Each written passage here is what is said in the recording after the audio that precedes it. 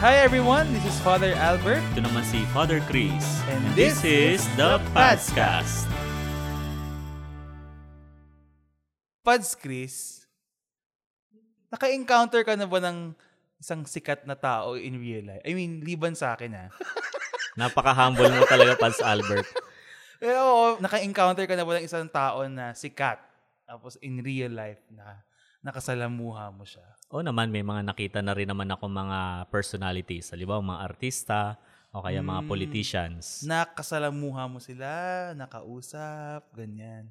Yung iba, oo. Pero yung iba, syempre, majority, from a distance lang. So, kamusta? Na pareho ba kung ano yung iniisip mo sa kanila noon? Syempre, hindi. Kasi iba yung yung image na napoproject sa iyo sa television o kaya sa movies o kaya yung nababasa mo sa kanila sa newspaper. At parang pag nakita mo sila ng personal, mapapasabi ka na lang na ito pala siya. So okay na iba pala o pareho lang din? Pareho lang din pero meron kang image kasi sa na-highlight kasi yung image pag nasa. Wala ba example diyan?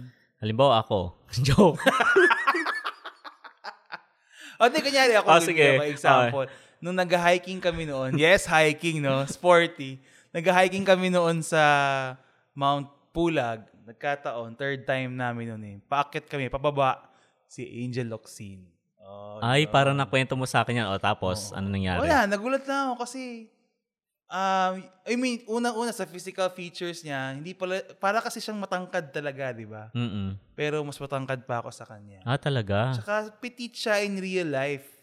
Kasi nga sa TV parang hindi siya, parang medyo, siya, di ba? Hindi siya slender. Pero in real life, maliit yung katawan niya. So, nabago yung impression mo sa kanya? Nabago yung impression ko sa features. Pero sa ugali, ang bait niya talaga. I mean, kung ano yung pangalan niya siyang ugali. Wow, kasi ang galing naman. Kasi talagang kahit na pagod na siya, syempre kakagaling lang yan ng bundok, di ba? Pero, pa rin siya, smile pa rin siya sa amin, talagang kinamayan niya kami, ganyan. Although nakiusap siyang, wag kami mag-picture kasi nga, niya, galing siyang bundok eh. Oo. Hindi siya presentable. Siyempre, pinapangalagaan nila yung image nila kasi pero ang bait niya, personality. Bait siyang tao, walang ere, ganyan. So, yun yung ikaw. Experience mo. Oo. Ako naman, so sorry, hindi naman ako celebrity, pero bubuhatin ko na yung bangko ko dito. Kasi may mga madre na naririnig ako sa pangalan lang. Oo. Tapos minsan, yung isang madre, first time niya ako nakita, pero parang naririnig niya na ako. Hindi ko alam kung paano ko naikwento doon sa community nila. You're popular. Hindi po yan totoo. Mas popular si Pads Albert. Ayun, tapos nung nakita ko ni sister, sabi sa akin, ay ko pala si Father Chris, ang liit mo lang pala. So iniisip nila. Siguro akala nila yon matangkad talaga yung matangkad na matangkad, tapos imposing yung figure. Siguro parang na-disappoint siguro si sister, sabi niya, pagkakasabi niya na, ay ko pala yung si Father Chris, maliit ka lang pala, ganyan. Gusto ko sabihin kay sister, close tayo. Alam mo, napaisip tuloy ako. Yung mga listeners natin na hindi pa tayo nakikita in real life. Oo nga kaya magiging reaction nyo, no? If you actually meet us. O kung wala ka nga ni picture namin, di ba? Baka boses lang ang basehan. Ano kayang ini-imagine nyo? Minsan kasi pag boses lang, nakakagwapo yan, Pads Albert Kaya sa image Mga diba? Pag nakita na, napaka-ordinary looking naman pala nitong mga pari na ito. Hindi, di ba? So, Pads Chris, bakit natin ito pinag-uusapan? So, pinag-uusapan natin to kasi ang topic natin para sa episode na ito ng The Padscast ay tungkol sa images of God. So, hindi lang image ng kung sino man na sikat, na personality, kundi si God mismo. At paano ba nakaka-apekto sa ating prayer life, spiritual life, yung image na meron tayo kay God? Totoo yan. Kasi whether we like it or not, how we perceive someone affects how we treat them or how we react to them. Sa tao, ganun din. Lalo na kay God. Tama. So, alala ko nga noon, nung ating first class ko sa moral theology, yun agad ang topic Wow, naalala pa niya. Oo, gulat kasi ako. Sabi ko, ito na, morality class na. Yung unang-unang basic morality, yung class natin ng moral theology. Ano kayong pag-uusapan namin? Mga commandments, ethics, ganyan. Pero yun nga, ang unang topic is images of God. Tapos, kung ano yung mga incorrect images, ano yung mga partially correct, tapos ano yung pinaka-correct. Kasi nga, ang reasoning is that how we understand God defines our morality, how we behave. Ayun. So, excited na ako dito sa ating episode na ito. So, go na, pag-usapan na natin. Sige, alright, here we go.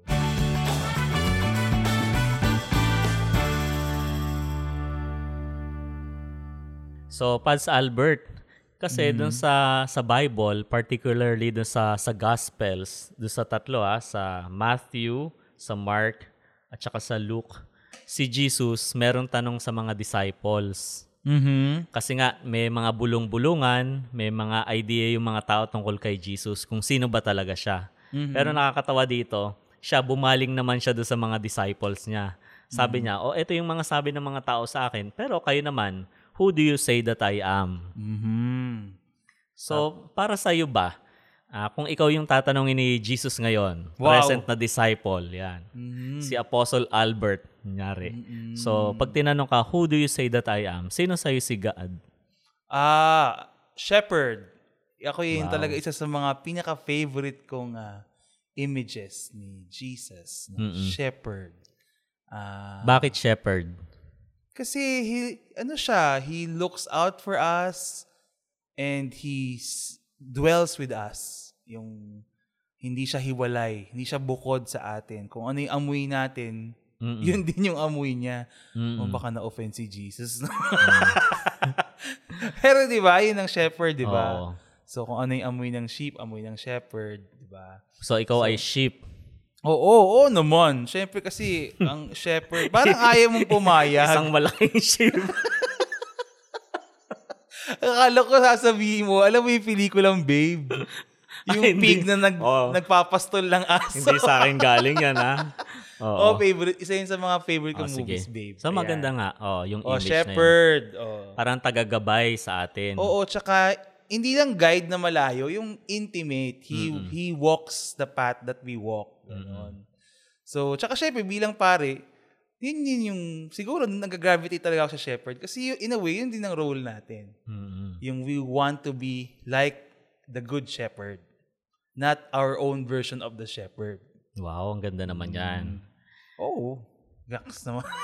Sana all. Sige. Ikaw. Naunahan mo ko, gusto ko rin yung shepherd Pero okay lang. Yung isang image ko kay God, kay Jesus din is as friend. Para sa akin, isang kaibigan. Isang kaibigan na naiintindihan tayo, na pinapakinggan tayo, hindi tayo hinuhusgahan, kung hindi mapagpasensya siya sa atin, ginagabayan tayo sa tama. Kasi iba-iba yung klase ng mga kaibigan di ba? May mga kaibigan kabarkada na dadalhin ka sa bisyo o sa ano-ano pa mang tawag dito. Bad habits, ganyan. Mga bad habits o kaya mapapahama ka. Pero ibang klaseng kaibigan si Jesus, si God para sa akin. Tsaka siya yung klase ng kaibigan kasi na nag-aalay rin ng buhay. Ayun, diba? Yun talaga. Diba sinabi dun sa verse din sa Gospels na walang pag-ibig na hihigit pa sa isang kaibigan na kaya mag-alay ng buhay. Kala ko kakanta ka na Ayan, sige. So, ang dami nating pwedeng paraan to describe God, di ba? And describe Jesus and who He is for us. Naman, hindi tayo mauubusan ng sagot dyan. And even for us, for the same people, at different points in our lives, I guess that also changes. It evolves. It transitions and grows as we grow. The more we grow as a person, nag-iiba rin yung understanding natin kay God. Nagbabago, oo. Sa ibang tao ba na nakakausap mo, ano yung mga usually na naririnig mong image ni God sa kanila? Bukod sa shepherd o kaya sa friend? Nako, iba-iba. Kunyari, provider, syempre, father, di ba? Consoler, ganyan. So, iba-iba. Minsan din naman, yun nga, may iba din na parang hindi ka rin masyadong sure kung sakto ba yun? Kasi minsan napapaaway nga ako dun sa mga, I mean, naman napapaaway, pero napapadebate ako with some people na, kasi nga, parang, kunwari, nung nagpa-pastoral, pa tayo sa hospital, nung seminarista pa tayo, part of our training. Tapos you often hear people say na, they spiritualize their disease and sabi, okay lang kasi binigay ito ng Diyos sa akin. Ganon. So I always have a struggle with that notion na binigay ng Diyos yung sakit, na parang siya yung sa kanya nang galing. Na parang siya sa langit, ano kaya ibibigay ko sa sakit? Tapos ibibigay ko sa kanya. Diba? Kasi nga, pero parang ang underlying kasi is pagsubok galing sa Diyos. Ganon.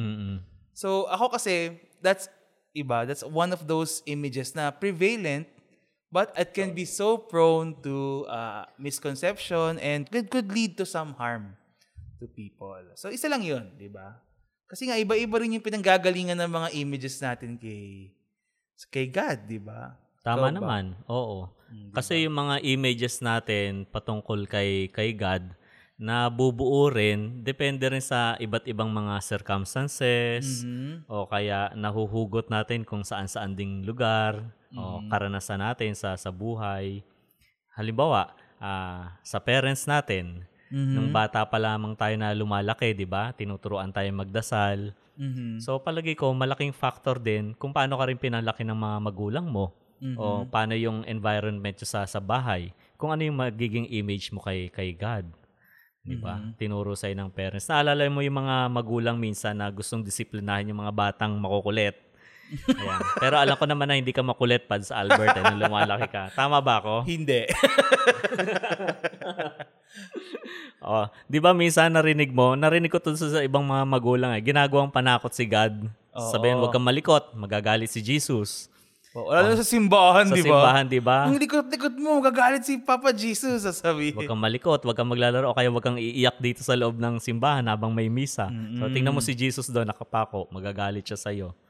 So, yung mga ganong simpleng bagay kasi, parang na-enforce yun doon sa isip ng bata. At pwede, hindi naman 100%, pero pwede na makakontribute yon sa magiging image niya ni God, lalo na pag lumalaki na siya.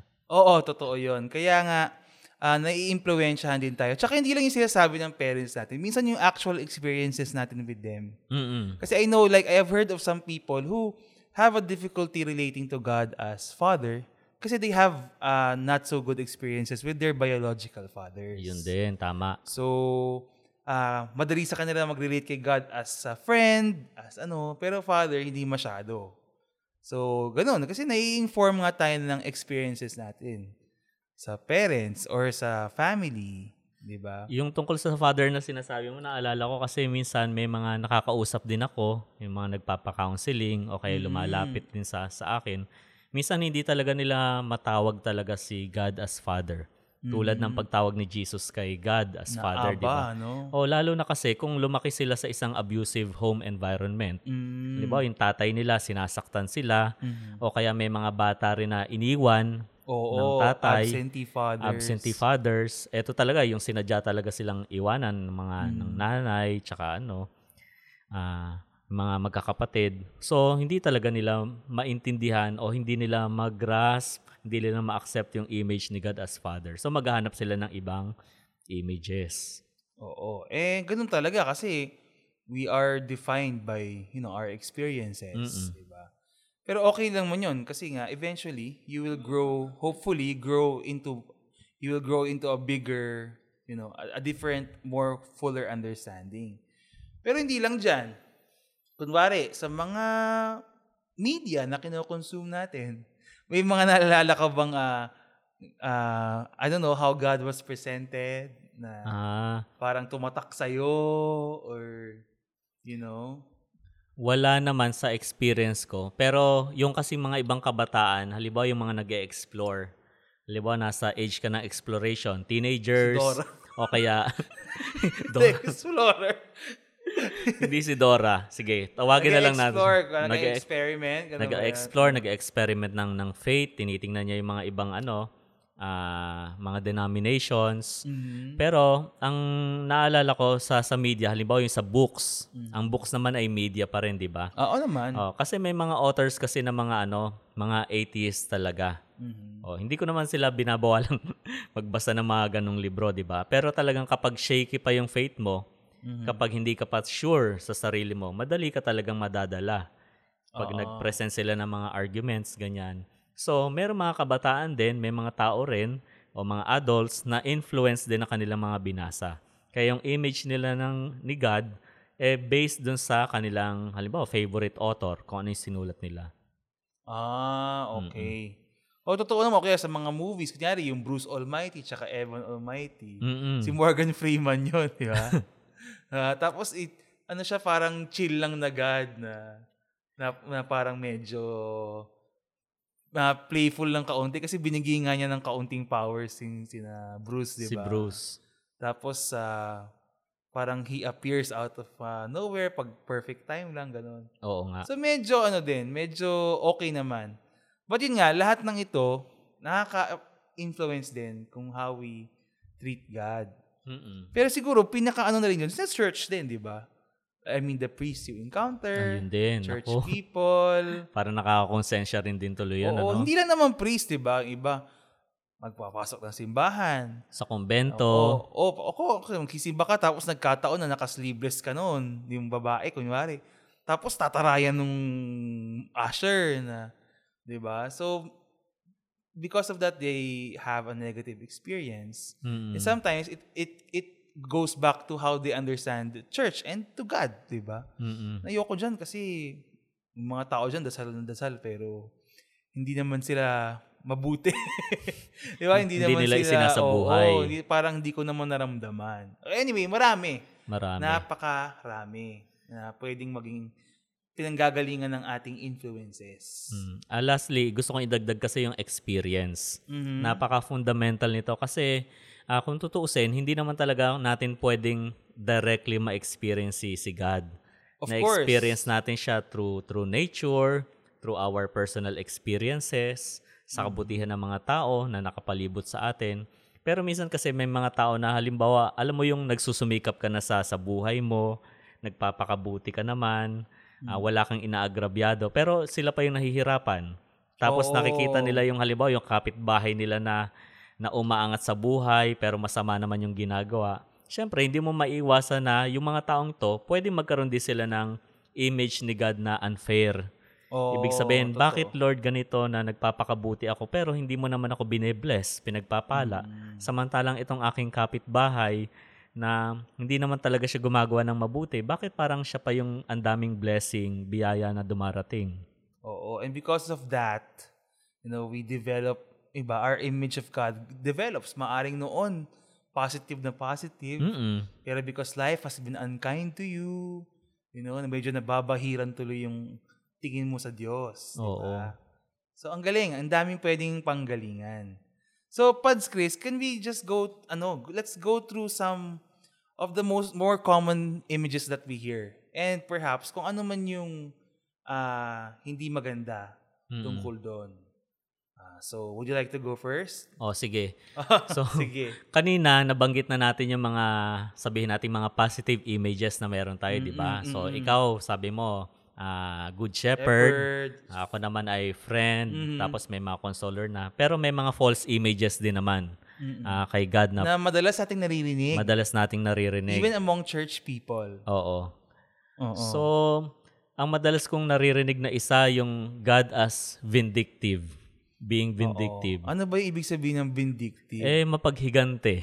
Mala John Wick, mga ganyan. Sobra naman John Wick. Di ba? I mean, vengeance, revenge. Yung mga Kill Bill, di ba?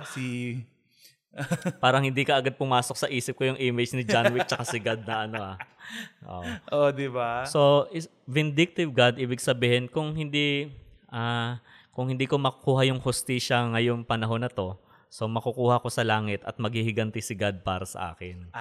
That's what you mean. Oo. So, anong problema doon, Pads Chris? Sa ganong idea? Kasi, Although gusto natin ng katarungan, si God naman gusto rin niya ng katarungan. Very evident naman yan nung si Jesus ay naandito sa lupa rin, na pinapanigan niya yung mga api, pinapanigan niya yung mga mahihirap. Pero sana, eto kasing image na to, meron kasi siyang tendency na ma-undermine yung mercy ni God. Hindi kasi natin lubos, maisip, masukat o manawaan kung hanggang saan ba yung awa niya at pag-unawa. Kasi minsan kahit gaano kasama yung isang tao na gusto natin sabihin na, parusahan mo na yan.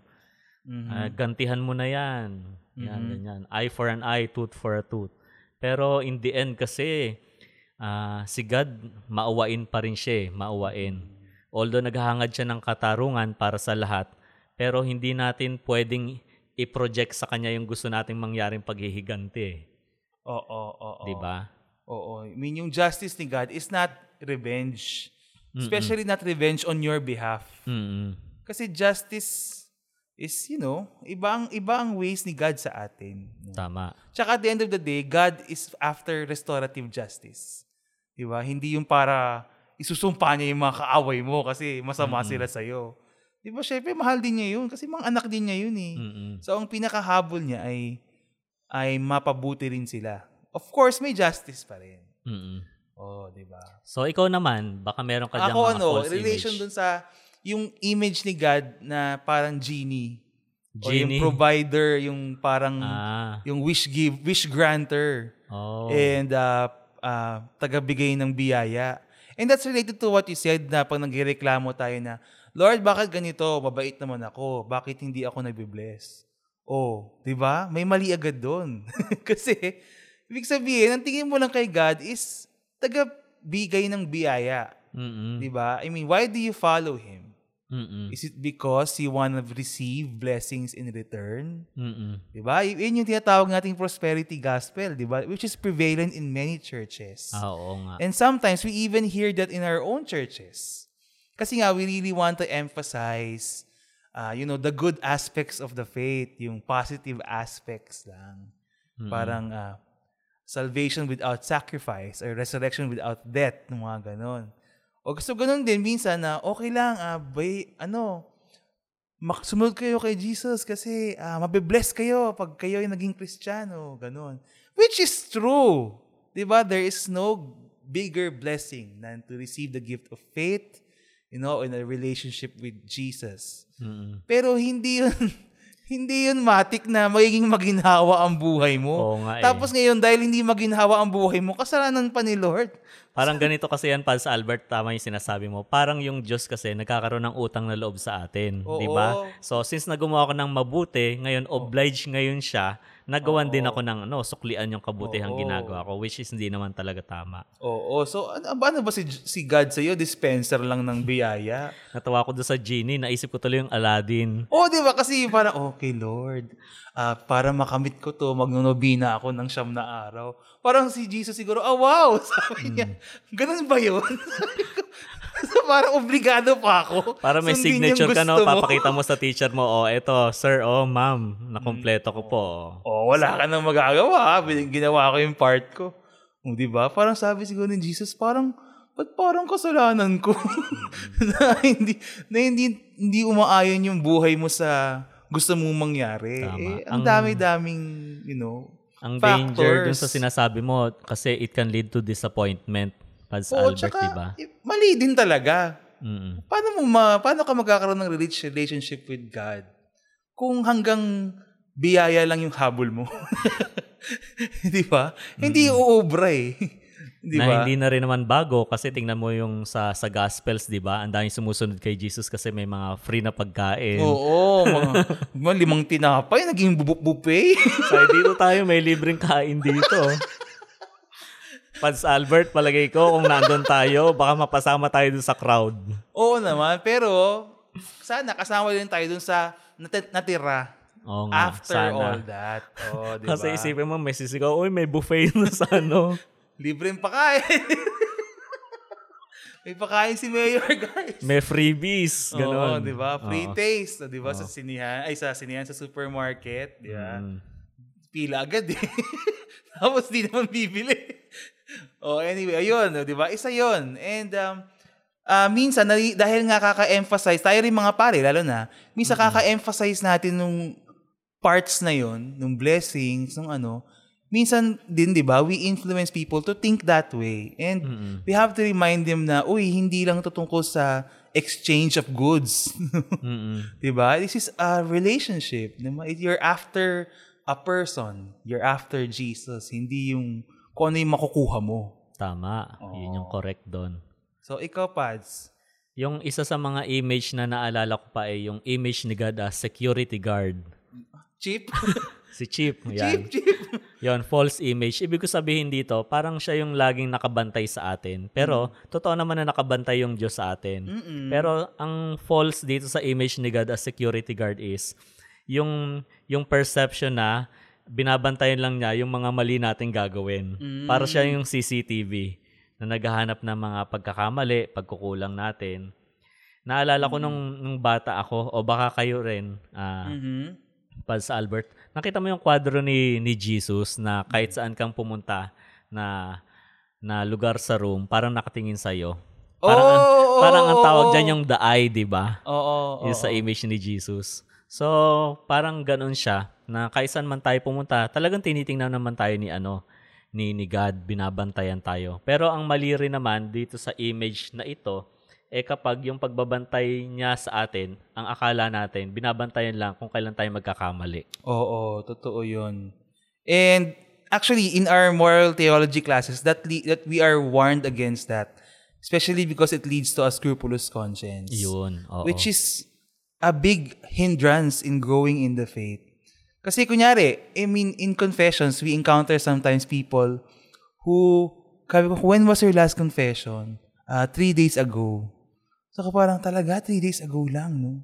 Tapos ang mga kasalanan kino-confess niya, talagang to the minutest things.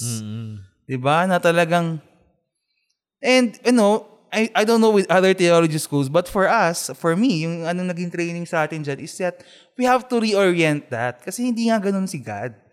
Hindi siya nag-aabang ng kasalanan. Tapos sabi niya, okay, -1. Sorry ka, yung expression natin ngayon, yung minus ligtas points ka na naman. Diba? So parang, kaya nagkakaroon tuloy tayo ng fear. Hindi yung fear of the Lord na gift of the Holy Spirit, pero yung fear na literal na takot ka sa Diyos and you live in fear na at any moment, He will cast you out or He will condemn you. Galing. Diba? Naalala ko sa sinasabi mo, mas tama pala sigurong image dito, hindi lang basta security guard kundi yung sa Big Brother image, yung sa bahay ni Kuya. 'Di ba, lagi nakabantay sa iyo si Kuya kahit saang bahagi ng bahay, may CCTV. Tapos pag marami ka ng pagkakamali, pwede kang ma-eject sa bahay ni Kuya. So parang ganun din. At any given time. Ayun nga, nagiging fear-based kasi yung relationship. So you're doing good because you're afraid of hell. You're afraid of condemnation. And again, in our history, kasalanan din may malaking bahagi din yan. Kasi nga, there was a time na evangelization means telling people na, do you wanna go to hell or to heaven? So, which is totoo naman, di ba? It's based on the Bible, based on our teachings, that there is heaven, there is hell, and at the end of it all, we will all be judged. But, heaven and hell should not be at the top of our minds when it comes to our faith. Kasi hopefully we transcend that and we really just want to follow Jesus because we want to love Him because He loved us. Diba? So, wag na sanang umabot dun sa... Ala ko si Mother Teresa, diba? Yung sa mga letters niyang private. Doon ako isa na-inspire kasi sabi niya, Lord, if it is your will, send me to hell. So, ibig sabihin, hindi niya habol yung heaven. Wala siyang pakialam. Ang habol lang niya, sundin yung will ng Diyos, kung ano man yun. So, sabi ko, grabe. Sagad-sagad naman to si Mother Teresa. Talagang, kinarili yung kabanalan. Pero tama rin yun, Pads Albert, kasi ano ba ang heaven, ano ba ang langit kung wala yung will ni God? Diba? Hindi rin naman heaven yun. Totoo. Tama siya kasi kung nasaan ang will ni God, nandun ang heaven. Ay, iba. Talaga naman, ha? Ano ka, ha? Meme pang meme yan, ha? Meme pa more. Okay. Gusto ko yan, yung security guard. No? So yung mga meron ka pa bang Oo ibang naman. image? Ako yun din, ako gusto ko lang din balikan yung kunyari, yung si God na as tester. Or a God who crafts trials for us, di ba? Diyan hindi talaga ako comfortable dyan. Kasi although, of course, God tests us, that's in the Bible, well documented in many cases. But we have to be very careful how we understand what it means. Kasi unang-una, God does not test us like an exam na pass or fail. Diba? Hindi naman siya kung meron man siyang binibigay na test, it's not to determine if we are worthy or not of salvation. Kasi to that question, the answer is clear. We are all worthy of being saved. Kasi we are beloved children made in His image and likeness. So, hindi naman yun para alamin kung sino yung karapat-dapat. Hindi rin siya para malaman, may makadiscover ng something about us. Kasi nga, di ba kunyari sa laboratory, mag-test yung mga scientists kasi meron silang gustong i-prove. Hindi rin ganun sa atin kasi alam na ni Lord lahat tungkol sa atin. Wala na siyang kailangang i-discover pa. So, hindi rin ganun. Siguro, if we wanna think of it, frame our experiences in terms of trials, it's more of a better word is refiner. I mean, refiner, parang gold, no? Gold tested by fire, di ba? Para lumabas yung totoong value niya. So, ibig sabihin nun, kung meron man tayong trials, God uses those trials to make us see kung ano yung kakulangan pa natin, kung ano yung mga pwede pa nating i-improve in our lives, in our attitudes, in our characters. Pinapalabas lang niya yung ginto, yung value, na alam niyang nandyan. Kasi syempre nga, alam niya, kilala niya tayo eh. Diba? So, it's more of, kaya nga sabi niya sa letter of St. James, na we should count as joy whenever we face trials. Because, it means that we are being nurtured to become our best selves. Wow, ang ganda naman yan. Diba? Oo, tama. So we are being refined. Refiner's fire. Diba yung isang kanta? We are being refined to become as pure as gold as we can be. So, yun. Kasi nga, minsan, ang nangyayari tuloy, parang, either natatakot tayo kasi, kailangan kong malampasan itong pagsubok ito kasi kung hindi, fail ako kay God. Walang ganun. Walang ganun. Diba? And naaawa kasi ako sa iba na nagko-confess na they're really afraid.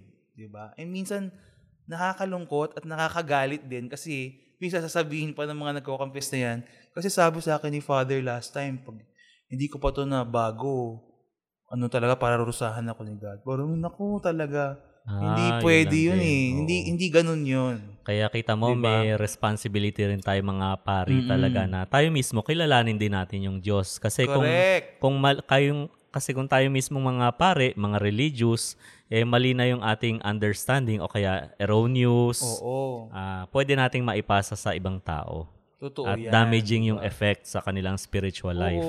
Kasi kung hindi mo man mag-gets kung ano yung point ng experience na to, hindi ka naman ibabagsak ng Diyos. Ibig sabihin lang yan, okay, lesson 2 tayo. Diba? He just looks forward to the next way that you can learn. Diba? At saka, gusto ko lang din sabihin na kung nahihirapan man tayo sa isang experience, we do not attribute that to God na kasi ito, ginawa ko to para pahirapan ka. Para lumabas yung mabuti. Kasi, the same person can experience another person can experience the same trials but react in a more serene, a more, faith-filled response. Kasi nga, yung siya, iba na yung stage niya ng kanyang formation or yung kanyang growth in his or her faith. Tsaka wala naman talagang tao magkakapareho ang reaction sa isang sitwasyon. Kaya sasabi ko lang na kung nahihirapan ka, it just shows na meron talagang areas for growth na kailangan mong harapin. At saka, hindi na kailangan ni Lord gumawa ng additional trials for us kasi itong mundong to, punong-puno na siya ng imperfections and trials. Ayun. Di ba? Sa akin naman, Pads Albert, kung may lalapit din ng isang tao na ganyan, meron siya mga problema sa buhay, hindi niya maintindihan talaga kung bakit parang parusa ng Diyos yung dating sa kanya. Mahirap din kasing i-judge yung situation ng bawat tao eh. Tsaka ayoko rin naman talagang mag-judge. Ako bilang isang pare, ang pinakamagagawa ko na lang ay makinig siguro. Makinig ng may compassion, na may understanding sa kanya, na walang judgment. Kasi madali rin namang mag-preach na sasabihin natin na hindi ganito si God, itama mo tong image na to.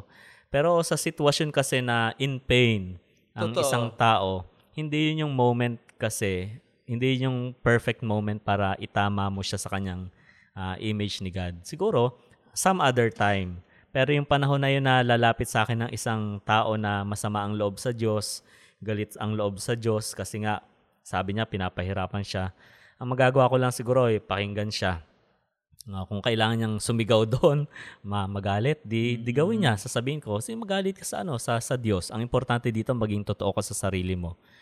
Pero later on, saka ko na lang siguro siya kakausapin na baka pwede natin sigurong i-purify etong iyong experiences, kung paano mo ba nararanasan to, at sino si God talaga sa buhay mo. Exactly. Yan yung natutunan ko na nung later on, nung matagal-tagal na akong nagpa-pastoral exposure sa hospitals. Kasi diba sabi ko nga sa'yo kanina, diba, parang minsan nakikipagtalo pa ako dun sa mga pasyente na mali po kasi yung ganyan, nakikipag-theological debate pa ako. Siyempre na-realize ko later on na it's not the time and the place. Diba? If you wanna teach them about a compassionate, loving God, edi makinig ka muna. Diba? Kasi nakipag-away pa ako, diba? So mali ko yun. Kaya pala, kahit anong gawin kong paliwanag, hindi talaga kami magtutugma.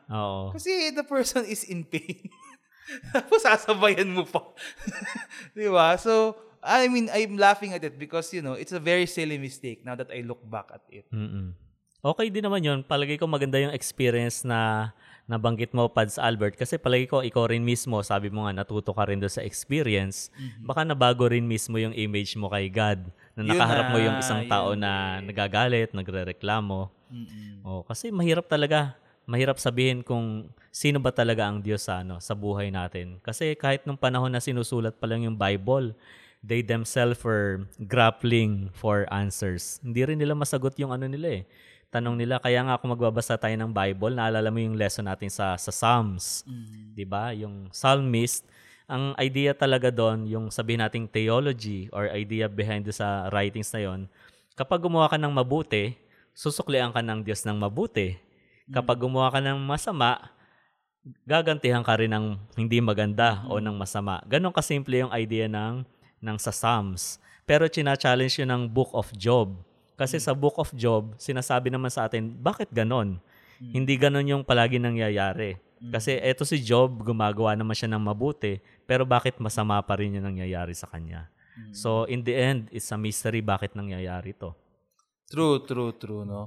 And I think that is a good lesson for all of us in the sense that we always have to understand that we will only have, God has revealed Himself to us in the person of Jesus, the way, the truth, and the life. Kompleto na yon, buo yon, wala naman malalagdag doon. Pero at the same time, for me, one takeaway that I would like to, is that to get from this is that we must always also seek to grow in our understanding of God. Hindi kasi yan titigil. Diba? Kung feeling mo, na-figure out mo na si God, delikado yun. Diba? Ikaw na. Una sa lahat. Naintindihan ikaw niya na talaga. Wow, ang galing mo. Diba? I mean, it's a very dynamic relationship. Of course, God is eternal. He is unchanging. But to us, mere mortals, diba? It's a never-ending and joyful, hopefully, never-ending and joyful journey of discovery, of deepening. Tama. Kulang yung kakayahan natin bilang mga tao na limitado para talagang maunawaan talaga ng lubos kung sino ba yung Diyos para sa atin. So be open. If you kung feeling mo you have an experience that is challenging you talaga, and maybe even confronting some deeply held beliefs, your personal opinions about God, ganyan, then let the Spirit lead you. Open yourself up to the Spirit and say, ano ba yung pwede pang mag-grow in my understanding of who God is and how He behaves or works in my life, di ba? Kasi yung Holy Spirit naman, hindi kanya dadalhin sa masama. Di ba? So, just be open always. Ikaw, Pads. Dagdagan ko yung sinabi mo na statement na be open. Sa akin naman, be open for surprises. Ayun. Kasi hindi natin talaga ini-expect kung sino si God eh. Minsan may mga long-held beliefs tayo tungkol sa Kanya, tapos gugulatin na lang tayo na, eto talaga ako. Oo. But, of course, due reminder is also important that, you do it in the context of our church, in the context of our communal faith. Kasi kaya nga tayo binigyan ng simbahan. Because the Holy Spirit lives and builds up this church. And in the people, in every person in this church, especially in the people who are supposed to be our teachers, our leaders, di ba? So, do all this exploring, of course, in that context, in that treasure trove of faith that we already have. Di ba? Kung nagkukulang man tayo ngayon, it's because of our own limitations. And the answers are there. You just have to be open to them. Diba? Kasi kung ayaw mo na, kung gusto mo si God hanggang dito lang, ay hindi ka talaga mag-grow. Patay tayo dyan.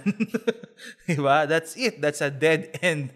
Diba? And you will keep repeating the same mistakes and experiencing the same burdens if you will not grow from that.